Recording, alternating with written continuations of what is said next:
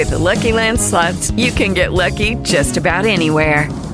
This is your captain speaking. We've got clear runway and the weather's fine, but we're just going to circle up here a while and get lucky. No, nothing like that. It's just these cash prizes add up quick. So I suggest you sit back, keep your tray table upright, and start getting lucky.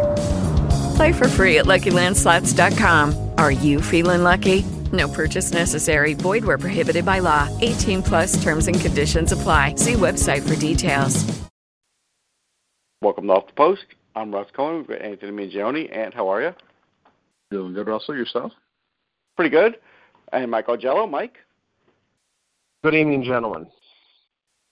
So let's chat a little bit about the Stanley Cup. We're at the point in the Stanley Cup where I feel like things are unraveling a little bit for the Blues. It's not over or anything, but no. When you're down, I think the worst look for a coach is to start to complain about the refereeing.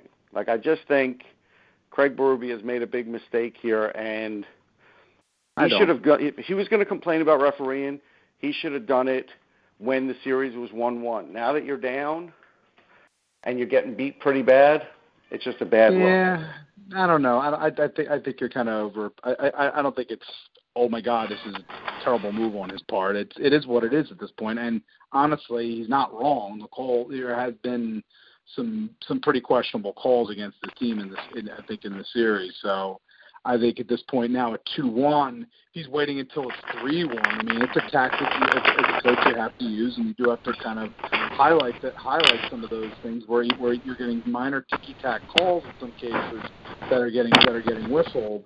I think you should point it out. Mike? Yeah, well, I mean, I know it's a tactic from Berube to sort of maybe get some calls, but I think he should complain about his penalty killing, not being able to kill one penalty. That is true. Yep. Yeah, I mean, when you go 0 for 4 on penalty kills and you're just allowing Torrey Krug to blast off from the point, and I don't think their pressure on the Bruins power play has been that good. Well, you're going to allow one of the best power plays in the league that's scoring over 30% to dominate the game and change the course of the game, and that's what's happened. Now, I don't think Binnington was particularly strong yesterday, and they pulled him for the first time, but I'm not going to lay the blame solely on him. The Blues simply did not play well from the get-go, and now I think Berube's got to do something to sort of put a spark in them, or this is going to be a 5-game win for the Bruins.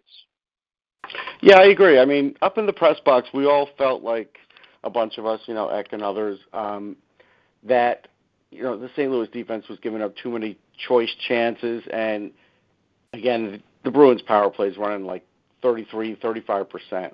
Yeah. And you just can't have penalty after penalty after penalty, and so that's what I'm saying. It's like, if you want to blame the ref, fine, but there's a lot of other things going on, and I really don't feel like Berube's matching or doing many changes very well either. I don't. No, I would say that there's definitely. I don't know if the stage is such where it's too much right now for Berube. I'm not going to go as far as to say that. The one thing I would emphasize, though, is that I do believe his defense has to be far more active than they've been. They look positive, and Mike brought this up at the beginning of the series, that as much as we focus in on the Bruins, the Bruins' reputation as a physical team, it's the speed that of the Bruins that's really the intimidating factor here. And St. Louis's defense is backing up way too much, I think. And that to me is probably the biggest story going through here in Game 3. Now, again, in isolated circumstances, yeah, the game unravels very quickly on them. I do think the one concern I have with Binnington is that the Bruins have targeted his 5-hole. They've victimized him quite a few times in this series, and I think that's an area that he does need to tighten up. Now, he's fantastic in bounce-back games, but he's going to – this is a whole different stage now for Jordan Binnington. So, yep. He's going to have to lean on that and really tighten up the areas where I think the Bruins are now targeting. Just like you sometimes target a guy who looks like, who has glove issues. Right now, the Bruins, I think, are definitely figuring out ways to get him open just enough that they can get the puck through him. Yep. Yeah, Go ahead, Mike.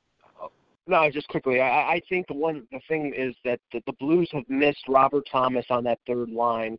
That third line was one of the reasons they beat San Jose, and Fabry has played okay, but you could see there was a sort of a lack of chemistry that was clearly there when Thomas was in. And Sundqvist on that fourth line, they bring in Zach Sanford, and I wasn't particularly impressed with the fourth line either. So these losses that the Blues have had on up front, I don't think they're particularly deep. So they're even though they're not, at least Sundqvist is not a particularly impactful player, but it did affect them, and they're going to need him back in Game 4, and they will be getting him back in Game 4. Yeah, no doubt. He was an important player, and I didn't think he should be suspended. So that definitely hurt him a bit. But like I said, they need to have their best effort. We haven't seen their best effort. Really, the game they won in overtime, they could have easily lost too. So they really need to. To me, they have to prove something here. If they don't, they're not going to have a long series. Like we all can agree on that. Let's talk about the Combine for a minute, just from the perspective of, Jack Hughes went there, Capo Caco didn't. I found out from a Finnish friend that he doesn't speak English, so that probably played into why he didn't want to be there as much as anything, because it's difficult. And I don't think there's ever been like a Finnish translator. They always have Russian translators, but I've never seen a Finnish translator. So he probably wanted to stay away from that. He's learning English. And so you had Hughes there, and Hughes didn't, partake in it, which I don't blame him, because he knows where he's going. I think he's going number one. The whole 99% of the world, I think, thinks he's going number one. So he didn't really need to go out there. Plus, and he's literally been on the road for a month. Like between all the tournaments and everything else. So he's tired. Like there's no question about it. Yeah, there's no sort of situation here where it would be, a plus bonus here for Jack Hughes to be, prodded, poked, and tested. Right. At the end, again, you're going to do it with certain players when there's going to be a question as to where you're potentially going to play him. As you stated, everybody knows exactly where Jack Hughes is going to be getting picked. Within the first two picks, likely number one in this case. So for him, if you really didn't know anything about him, you've been watching him not only the entire season through junior, but you've watched him in the World Championships as well. Mm-hmm. So at this point now, and World Junior Championships. So at this point right now, if you think on all nice testing or getting on the Wingate bike is going to make a difference. I mean, sure, getting yelled at by tattoo guy, it really doesn't factor here in this case for either player in this circumstance. They are head and shoulders, again, the 1-2 guys in the draft, and everybody knows it. You've seen enough of them. There's really nothing left to do there. The Combine for them, I would say, and if they had a subpar performance, it would be a negative for them. I don't think so, but you get the idea. I do. And Mike, 2 years ago at the USHL Kickoff Classic, there were some under 17 games, and at the USHL games, there's about 200 scouts in Pittsburgh, and a bunch of them, I want to say half of them, went to go see Jack Hughes play when he was 17, and they were raving about him then 2 years ago. So, no great shock there. No, and I mean, and I can understand, if you, and I didn't, I was in the scrum when he talked on Friday. I didn't get a chance to talk and see him talk on Saturday, but from what I understood from other people who were there, he seemed a bit perturbed. And honestly, after being over at the Worlds and then doing all the stuff in Buffalo, I think he just wants it over with. He just wants to, and then I'm sure they jumped on a plane to St. Louis for Game 3. So. I mean, he's going to be the number one pick. I can completely understand why he just wants to get the whole shebang over with and just move on, and he'll put on the New Jersey Devils jersey, and then he can move on to the next stage of his career. Yeah. And then talking about the whole shebang, I did put up an article in Sportsology just about the Flyers, like who they might draft at 11 or if they trade up. And I spoke to Podkolzin, and the Flyers did talk to him, and there's a chance now, with the way things are shaking out, that he could be there at 11. So I think that's why the Flyers did talk to him, and I think it would be a mistake for any of the teams starting probably from 5 on down. I agree. In my opinion, that you pass on him. Mm-hmm. It's true. I agree, but his 2-year contract is annoying some teams. So that's a possibility of him falling just because, and he knows it. He said, he understands it. Like, I mean, and I think Philadelphia can be relatively patient here with a 2-year deal. That if he's there at 11, to me, Podkolzin would be the unquestionable choice in this circumstance. And it's fascinating because of the conversation that we've had before with Podkolzin versus Caulfield. Caulfield now at this point, most people are like, maybe he's going to be outside top 10. Now nobody is thinking that Caulfield is even remotely going to be escaping the top 10 in this case. He's probably gone by 7 or 8. And now you've got Flyer fans saying, the Flyers should trade up for Caulfield at 8. And the only circumstance I'm trading up for a guy in the top 10 is because I think it's a guy who can play in the league either this year or next year. And otherwise, I don't necessarily at this point. I lean probably more towards the fact that either Philly sits at 11 or they trade the pick. I at this point, I think that's more likely than the trade-up scenario is. Sure, and I do think it's possible in 2 years Caulfield will play. He won't play in the NHL next year, just because he has to get bigger and stronger. But he actually, he's now grown a little. It's just where Philly's at right now too. It's just they're at the point now where they're trying to push the envelope, and I think that 11 pick becomes more. It becomes as much trade capital as anything for getting what it is that they think they're going to need going forward, at least in the next few years, especially when your system's flush. That being said, you don't have in system what I will call a bona fide offensive sniper, and if a guy like Podkolzin or Caulfield there at 11 or to get close, that's the one element in their system that they're probably missing. Yep, no question about it. One more thing, and then I'll let you comment, Mike. I also spoke to Marcus County-Kieli, who he's a Finn. I saw him early in the year at the USHL Kickoff Classic. Really liked him. I think he might be there when they're picking at 41, and he's a big, strong winger. And, again, just because they have, one in their system, they're going to need more. And so I think he'd be a heck of a pick. So, we'll see, Ant, but that's another guy who he only spoke to 19 teams. There's a few options. There's a couple of Finnish players in that. There's a couple of Finnish players that I'm looking at. Sola's another one. There's a few guys there in that spot that I am sort of thinking about at 41. So we'll see where they go with that. Yep. Any thoughts there, Mike? Well, just Chuck Fletcher's success rate with Russian players, I'm sure that will mean that they're going to take Podkolzin at 11. But I mean, I just think it was the thing that impressed me from the 2 days there is that there's the buzz from the people there is that I think the two rising stars.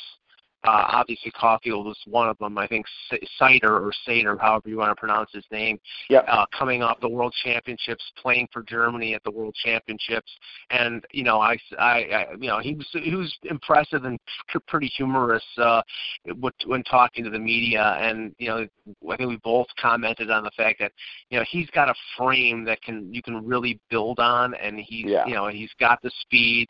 I mean, for teams looking for defense, that guy is they're going to salivate looking at him.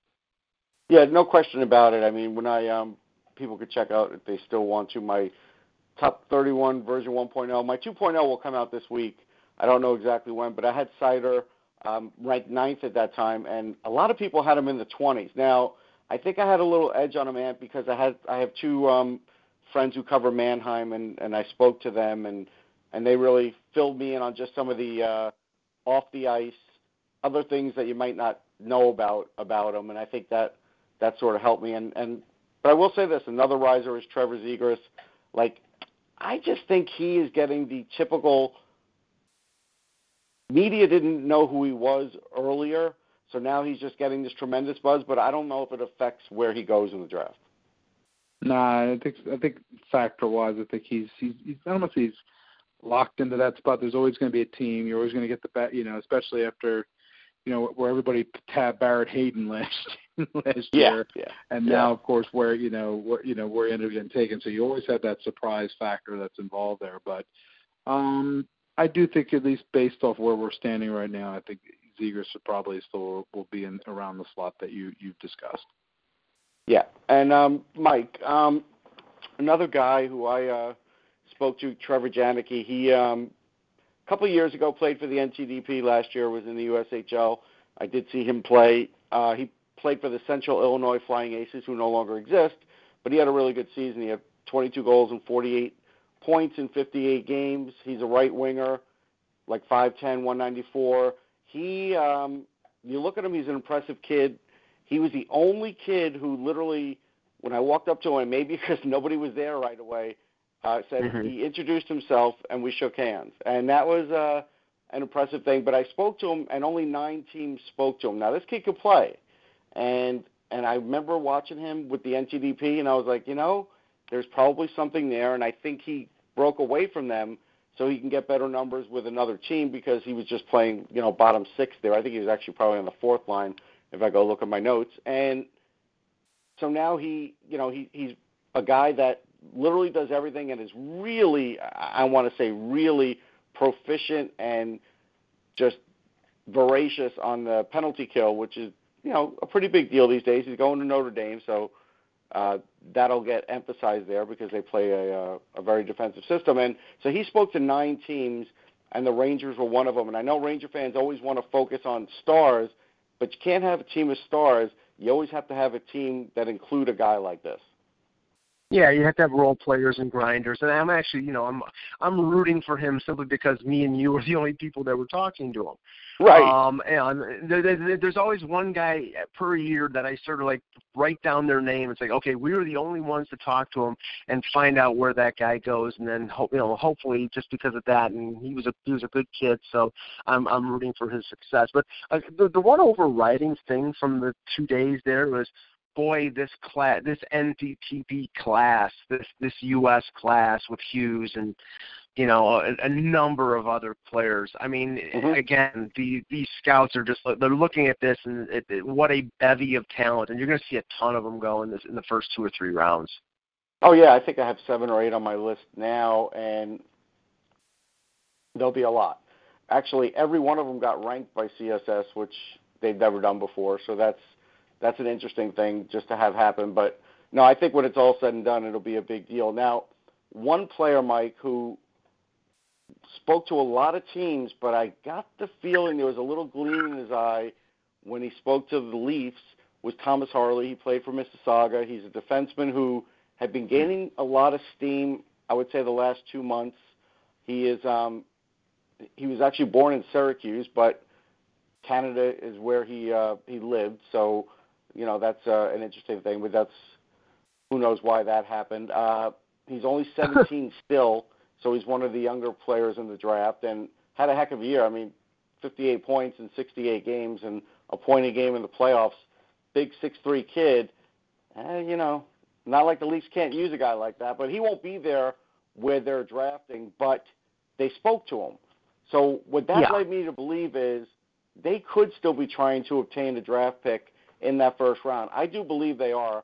I know you don't necessarily subscribe to that, but there would be no reason to talk to Thomas Harley otherwise, because in Mississauga, they could have talked to him 100 times this year.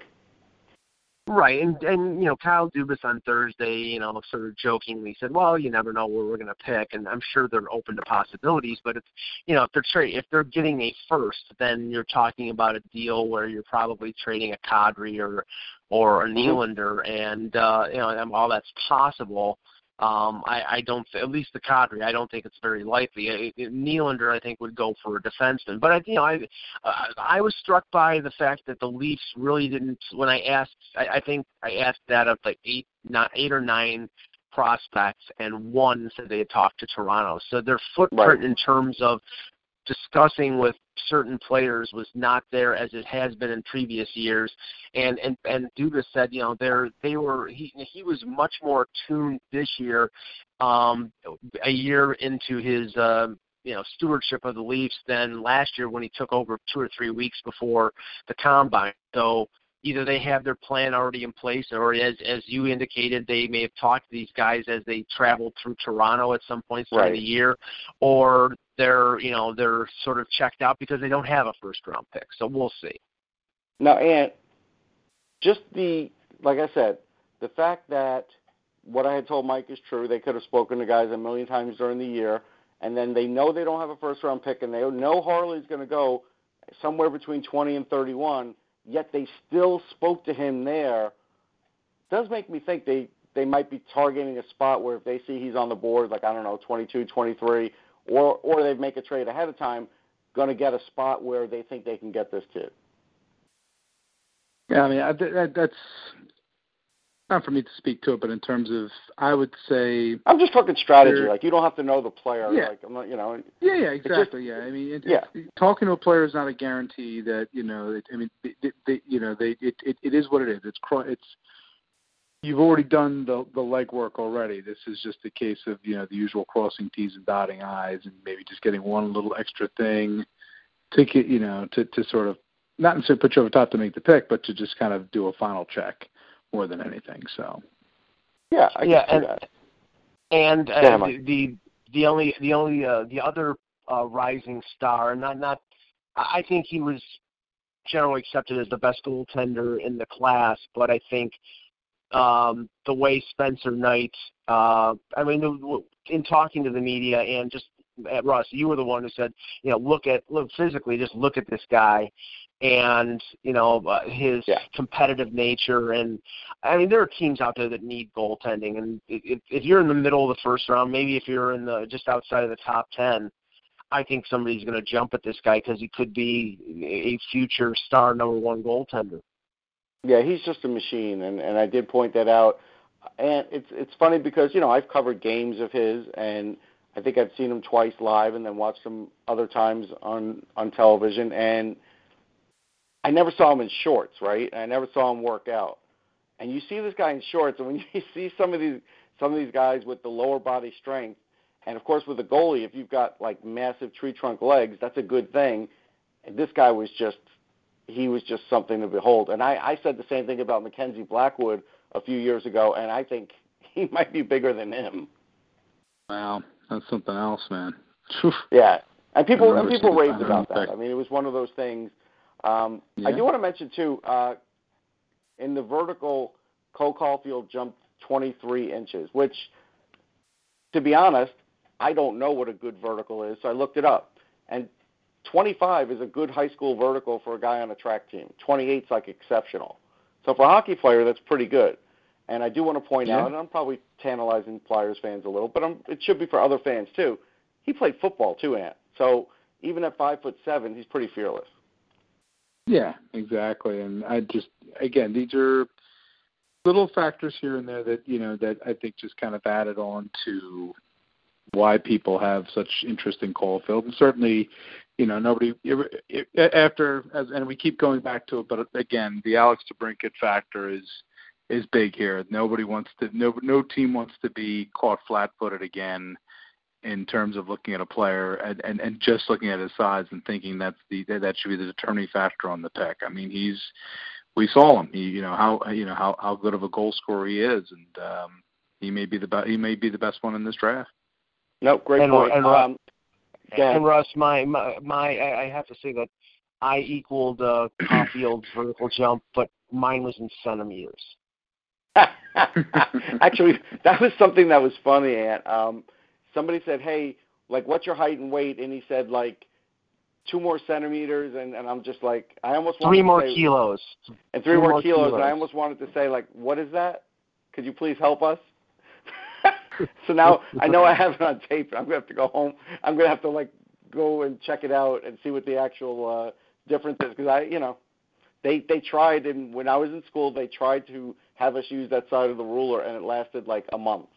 And then and the only time America stopped after that. The only time I was ever noticed kilos was when I was watching Don Johnson on Miami Vice. But anyway, right. It's just one of those things. I know the teacher in you. I do want to rip the Toronto Sun because they had a headline today. big NHL future for Little Caulfield. Really? Little? Like, that's where we're at? He's 5'7.25". I mean, it's like Danny Briere is shorter than that. Did they put a headline like that for Danny Briere? I mean, come on. It's just aggravating. I know you're going to defend him, Mike, so go ahead. I'll let you. No, I'm not. I mean, you know, I'm vertically challenged as well. I'm 5'9", so I like rooting for the little guy. So there you go. All right. Well, it's good that you root for the little guy because that's an important thing. I'm sure everybody out there is very happy about that. But that's really it. That's all we have for this show. We just wanted to give a little recap on everything and get maybe our thoughts just on the teams we cover and such. So that's it for Off the Post. We'll catch everybody next time. Take care, everybody. Lucky Land Casino, asking people, what's the weirdest place you've gotten lucky? Lucky? In line at the deli, I guess? Aha, in my dentist's office. More than once, actually. Do I have to say? Yes, you do. In the car before my kids' PTA meeting. Really? Yes. Excuse me, what's the weirdest place you've gotten lucky? I never win and tell. Well, there you have it. You can get lucky anywhere, playing at LuckyLandSlots.com. Play for free right now. Are you feeling lucky? No purchase necessary. Void where prohibited by law. 18+. Terms and conditions apply. See website for details.